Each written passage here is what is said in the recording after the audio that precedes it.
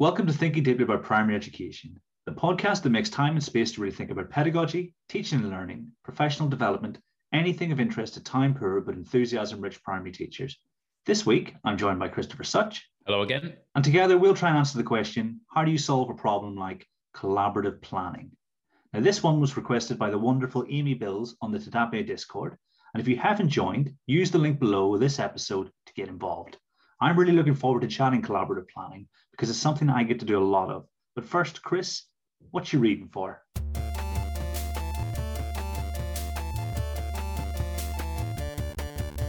Hey, what you reading for?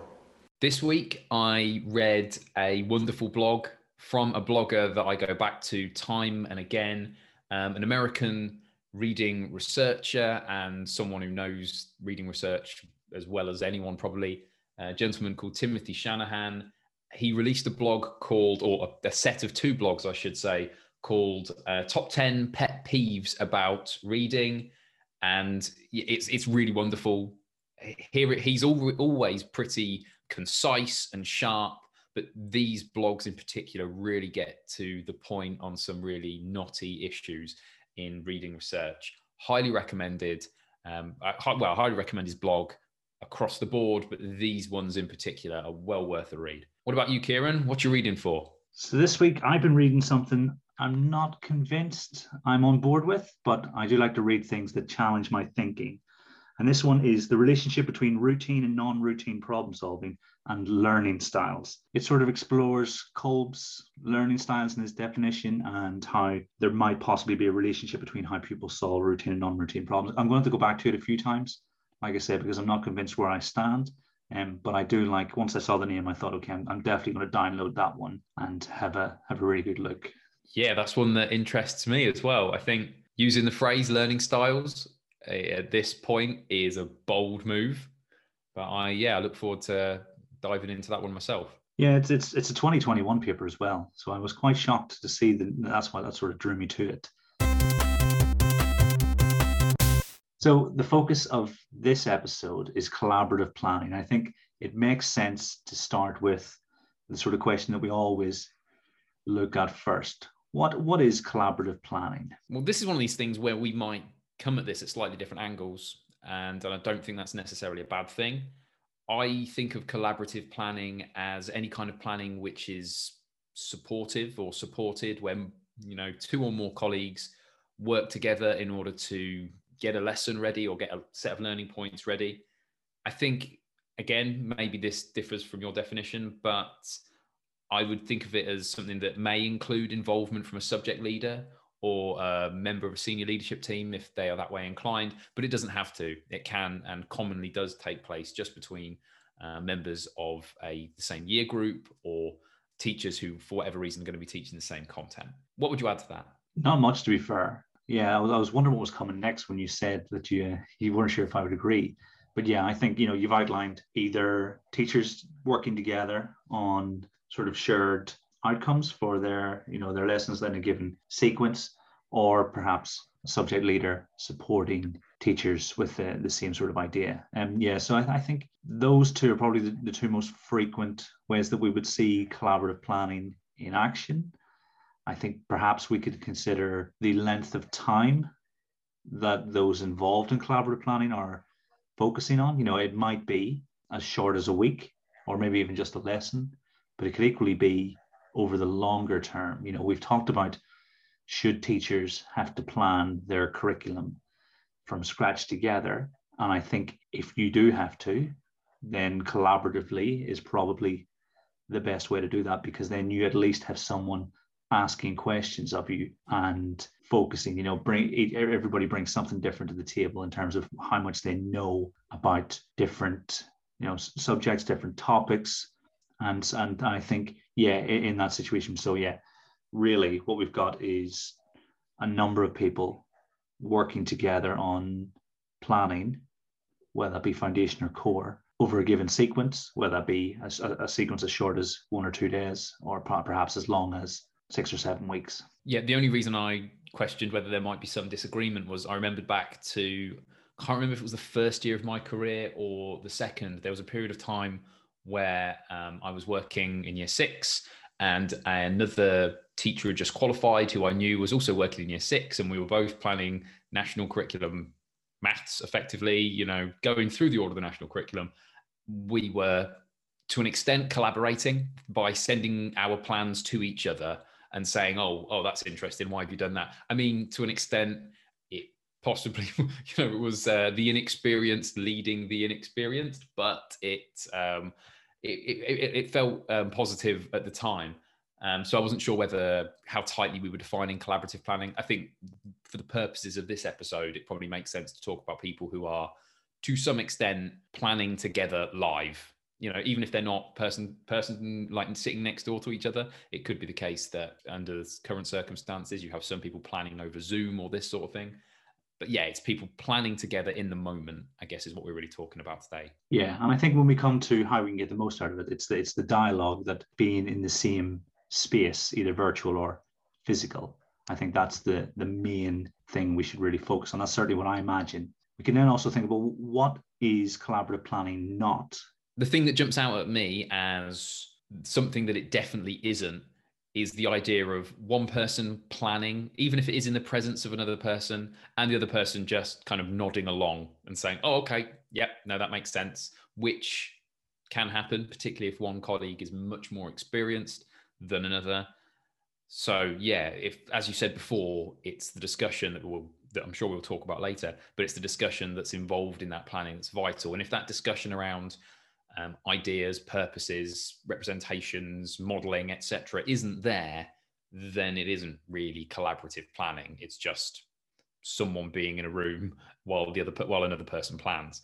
Equally, and it's absolutely possible to do collaborative planning where every single thing that's going to take place in that lesson is thought through and sequenced and prepared resource by resource together. But I would say it doesn't have to be, perhaps. Maybe you would disagree on this one, I don't know, or maybe you would agree.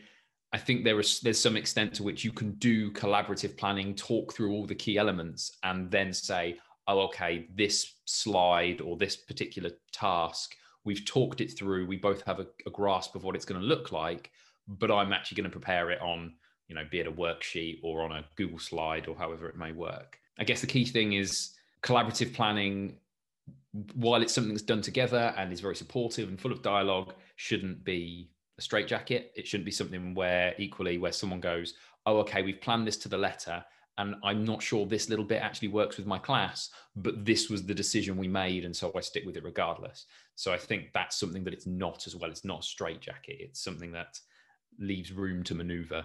So if we think about the potential cons of collaborative planning, the amount of time that schools need to dedicate to it comes up, almost top of my list.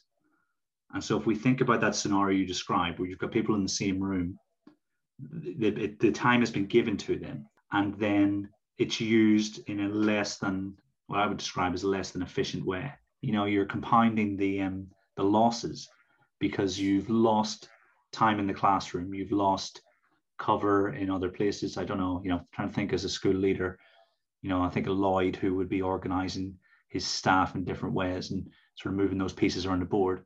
And then if you aren't getting the benefit, then I think, you'd be hard pressed to justify why you would spend time in that kind of situation. Yeah, I've seen various different ways people will plan together. And I think it's avoiding, like you say, either being told this is exactly what you have to do, and then it either becomes completely different, or something that's done with less sort of thought. But to your point on the sharing of the resourcing, one of the things I've seen are conversations happen where, say, for instance, we'll all talk about the same representation. And this is why we're going to use, if we go back to a previous example in a recent episode, we're all going to use the area model. Big dialogue about the area model. But then someone will go and make sure we've got the requisite equipment. It doesn't take all 2, 3, 4 people to do that. So I think you're spot on there. It's about how can we make collaborative planning, and we'll get to that in a second, work for us, but having sort of those core principles that we'll get to at the heart of it, I think. Well, that raises quite nicely the main question for this episode. How can we get the most out of collaborative planning? So like I said at the top of the episode, this is something I get to do quite regularly with my teachers. And so we have a 3-form, a 2-form, and a 1-form entry school in our collaboration. And so it could be planning with one other person and acting as that year group partner, or it could be as part of a much bigger team. The key thing, where possible, and you described that situation where you were both very inexperienced and sort of the inexperienced leading the inexperienced. I would always, first and foremost, try to have someone more expert involved in the collaborative planning process. So you take someone who has at least lived through the experience before with a picture of the key points in a given sequence. So if we talk maths, because it's me and I like to talk maths, we sit and we know what's going to happen, or we have an idea of what's going to happen, and then we can guide our partner or the other people in the group through the process.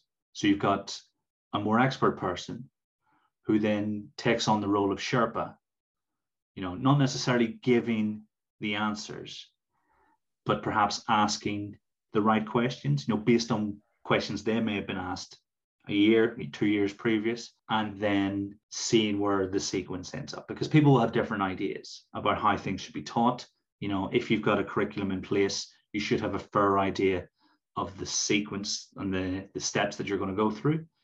But how you get to those steps will depend, like you say, precisely on the class, the cohort, and the pedagogical models that the school will have in place, and how much discussion you can have about which models to draw on and which strategies to draw on, I think will depend. But then, so you've got the expert, you've got the guide, and then you have lots of different options. So in Thinking Deeply about Primary Mathematics, I talk about how we have this almost toolkit that we can draw on. Do I want to explore instruction in this lesson? Do I really want to focus on the instruction? Is it the models and images that are going to be important in this part? Because models and images will be more or less useful in different situations, depending on where the pupils are in the learning sequence. Or do we really want to spend our time thinking about how we design tasks? Is variation something that we want to include here? And so the bulk of the process, in my experience, is guiding teachers through those decision-making processes, so we can decide that something is more or less appropriate given the situation. We may say, okay, right, well, I definitely have a group of pupils who probably 75% already know how to do this. So I'm really going to need to think about how I'm going to challenge those pupils, because, you want to try and keep the year group in the same ballpark, never going to be exact. And so, yeah, people's focus will be different depending on where they are in the sequence. And so when I imagine collaborative planning, we are guiding our less experienced colleagues through those decisions. And then from that, you should have an object that then they can go and enact in the classroom, and hopefully will help pupils learn. Does that make sense?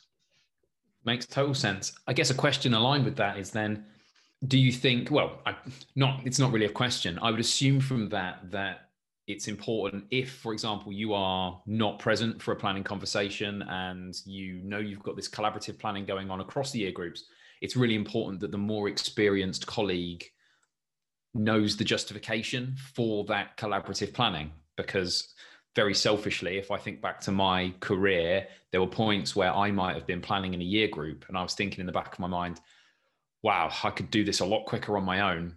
And I understood the justification over time, but perhaps not in the first couple of weeks or the first little bit of time that you're doing it. So it's really important that the experienced colleague knows exactly why the collaborative planning's happening, that they see it as an attempt to, as well as plan excellent lessons, but also to support a colleague in their professional development, which is, again, something we've talked about a great deal. So I guess part of that experience mix is the more experienced colleague really understanding the justification behind this collaborative planning model. I think that speaks to two things that I often think about. I really want to empower my teachers to be able to have the confidence, should they ever be in a situation, for instance, they need to talk to an inspector or someone who is validating the quality of their work. In a given moment, they will know both the children in their class better than anyone else.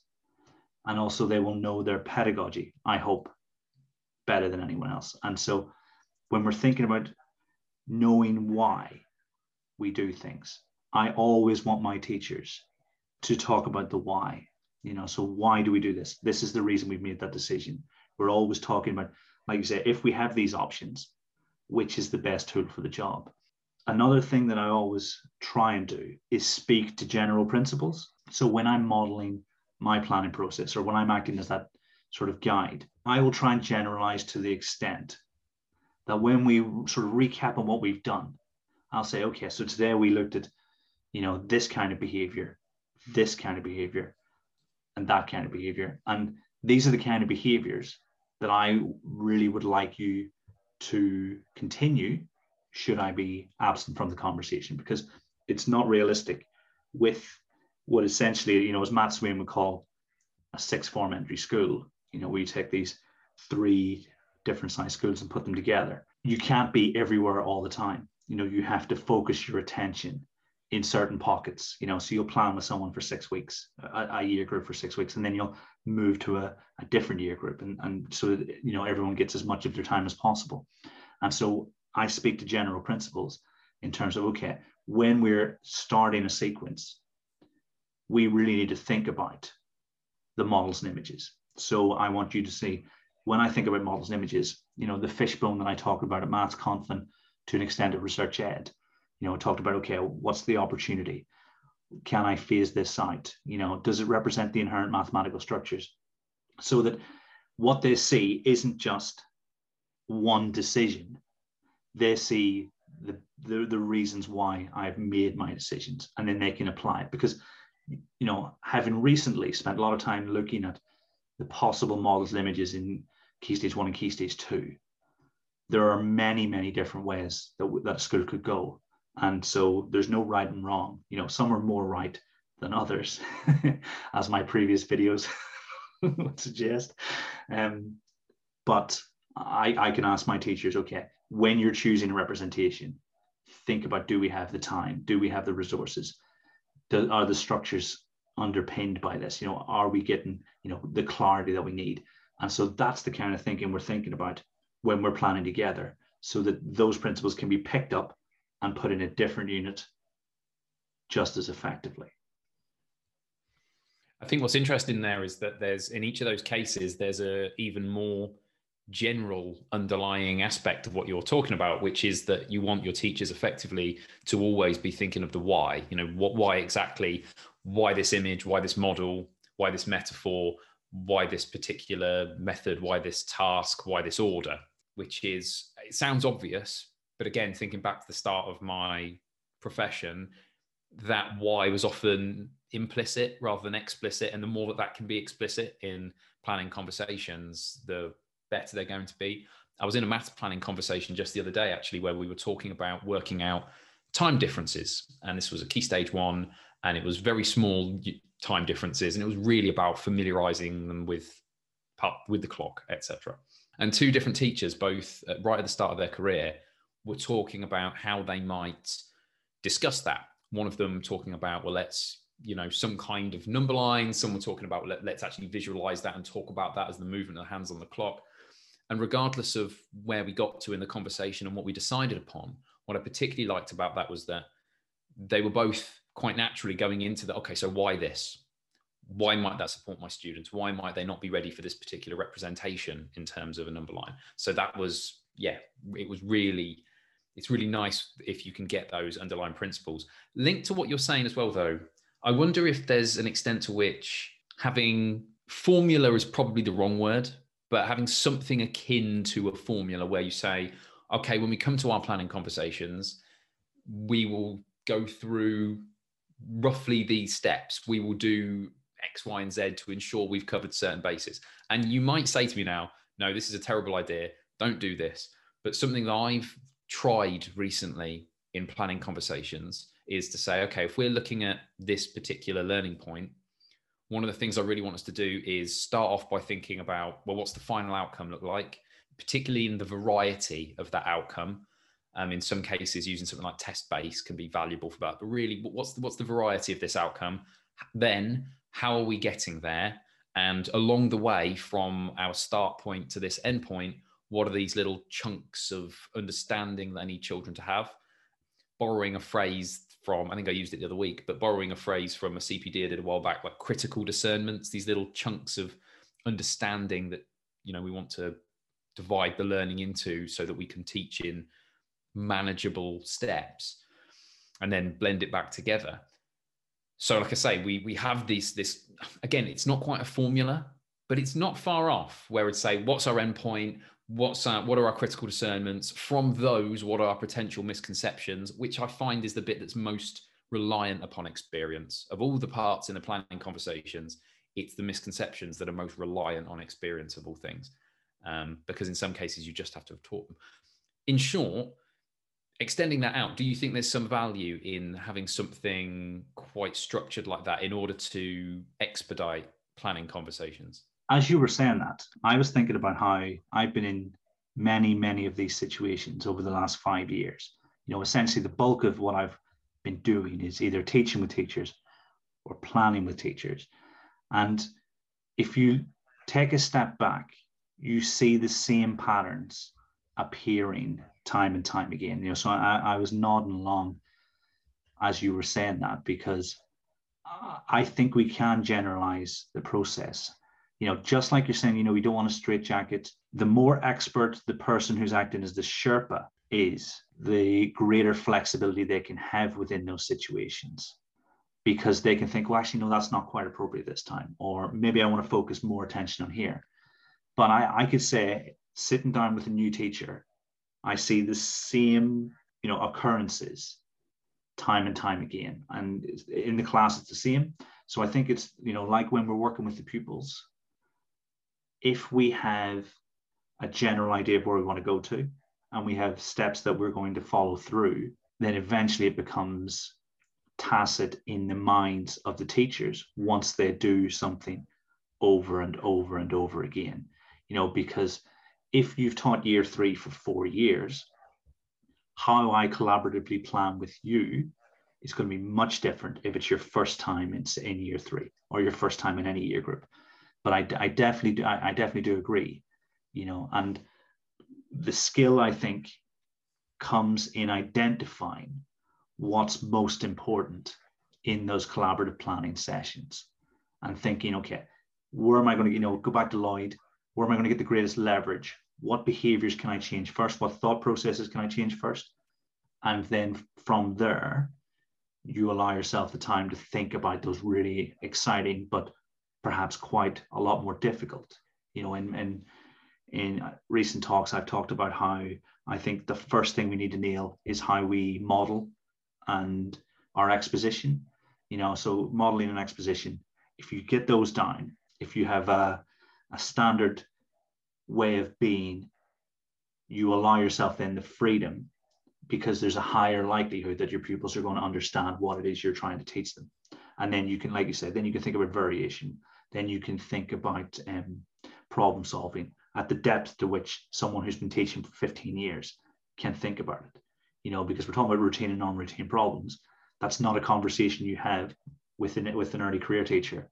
So yes, I think I'm totally with you on that one. I guess it's been hinted at and, well, described really, but something to really emphasize then is what we really have to have for a planning conversation, a collaborative bit of planning to be successful, is everyone in that group to have a shared grasp of final outcomes and steps to get there. And as you were saying, it has to be matched to the experience of the teachers involved. Another thing that you've talked there and was definitely implicit in what you said, but I'd like to make explicit, is a clear understanding of what will and won't be done together in that planning conversation. Because obviously not everything is going to be done. There's still possibly some thought to be put into it. There's still some adaptations to particular aspects of a given class.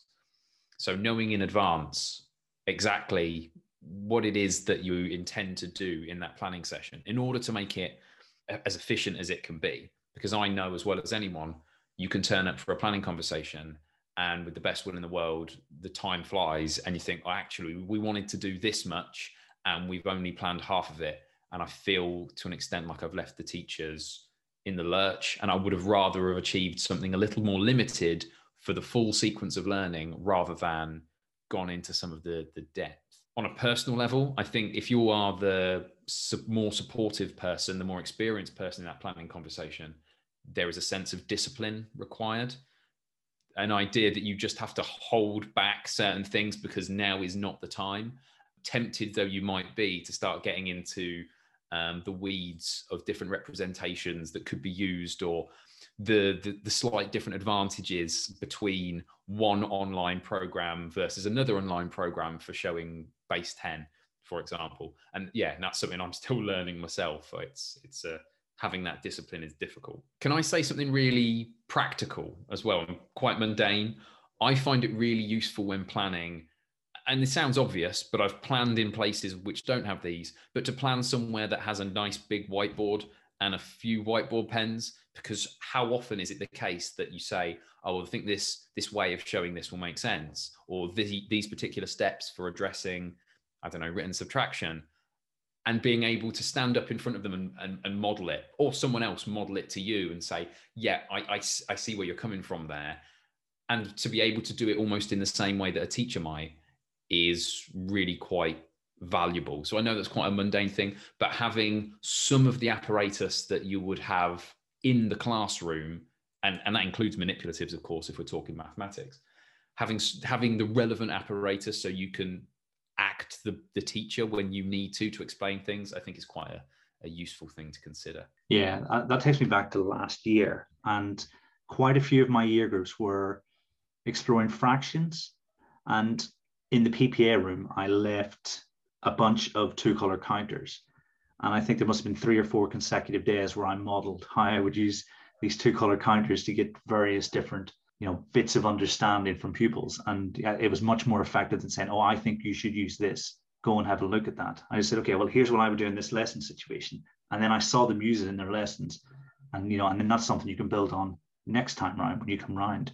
Whenever you talked about discipline, the first thing that came to mind was that I think the opportunities for the conversation to go way off task are directly proportional to the number of people in the group. So say you've got a group of 5 people planning together.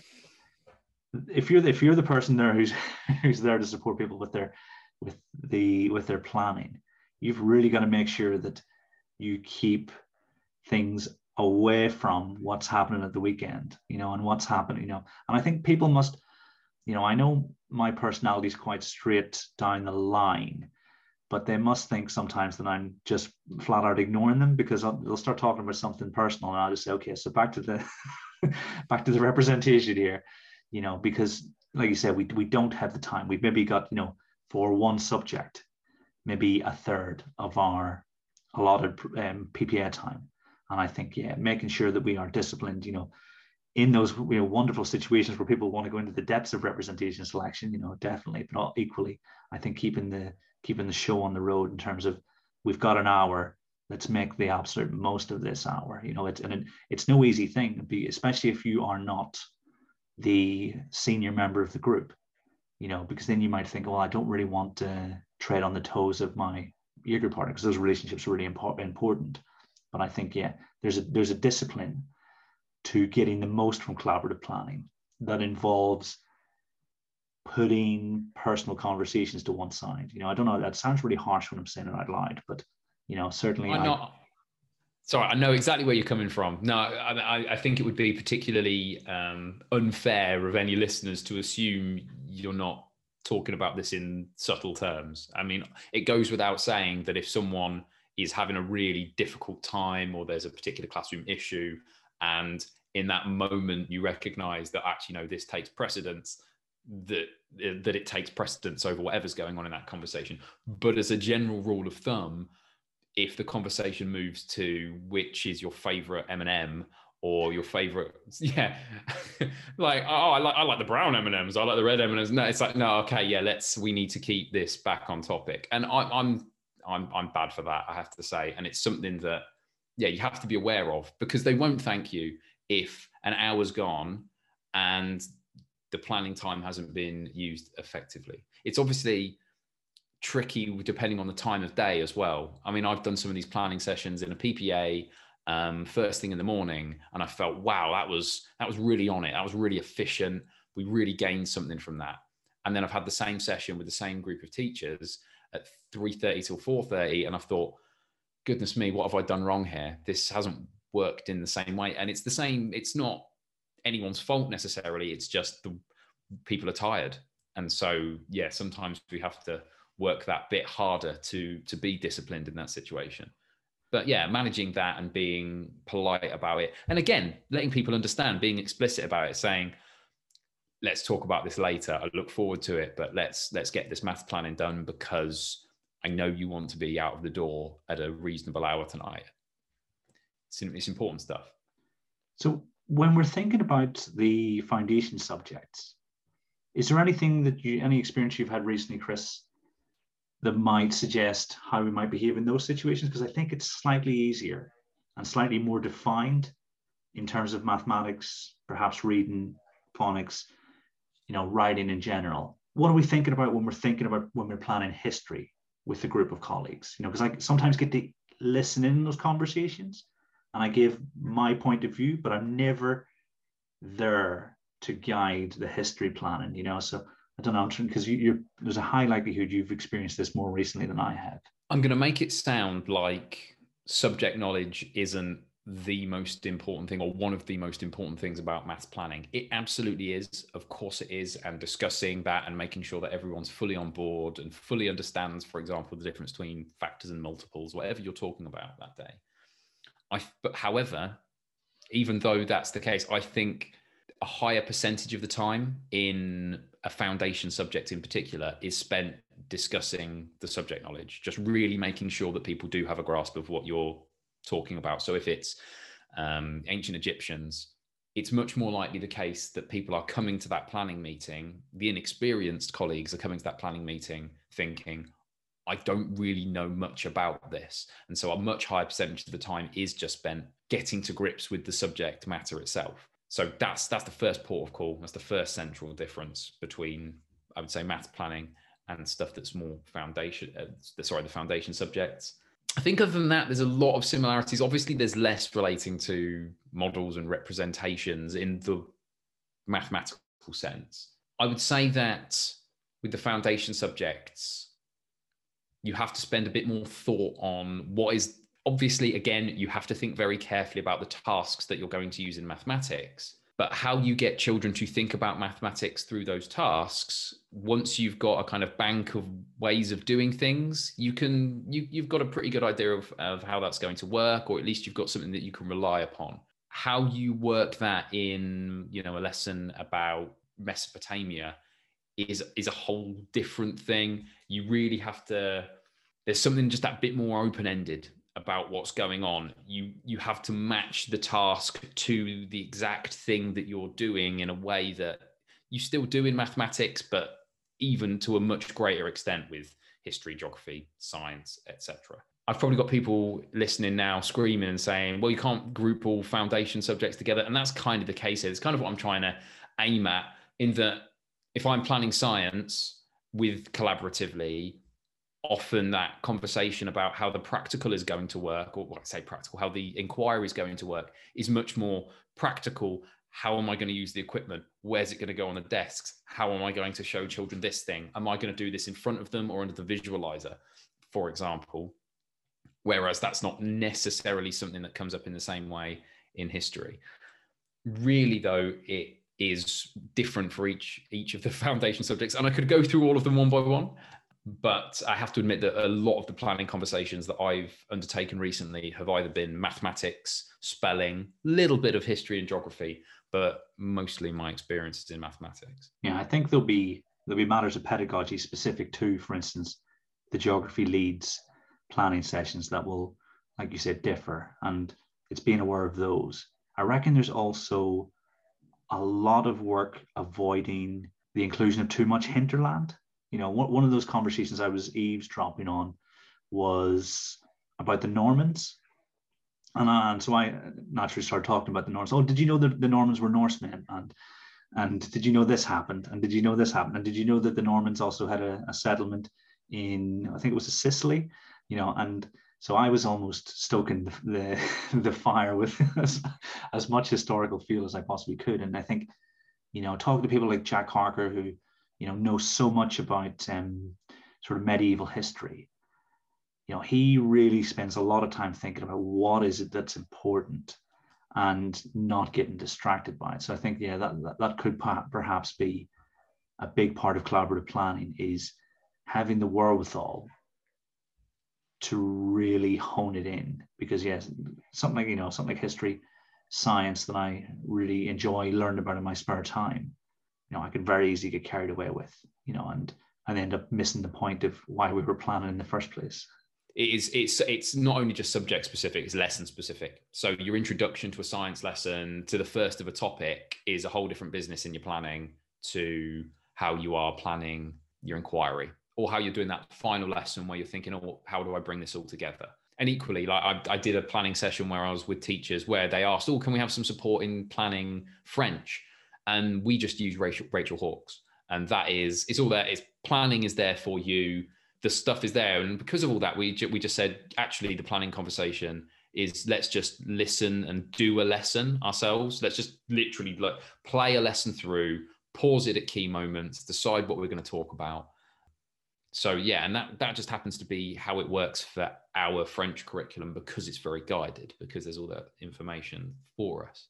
So the planning that you do, in as much as it's tempting to say there are differences between maths and foundation subjects, and there are, I think actually one of the more interesting differences is how you plan based on how prescriptive certain aspects are, how much information you have to go on. It's very different to collaboratively plan something where all you've got is a learning outcome and shared experiences, compared to planning something where you've got a whole host of resources and you've got everything, perhaps even lesson plans that you are handed and that you want to adapt and change in order to make it work.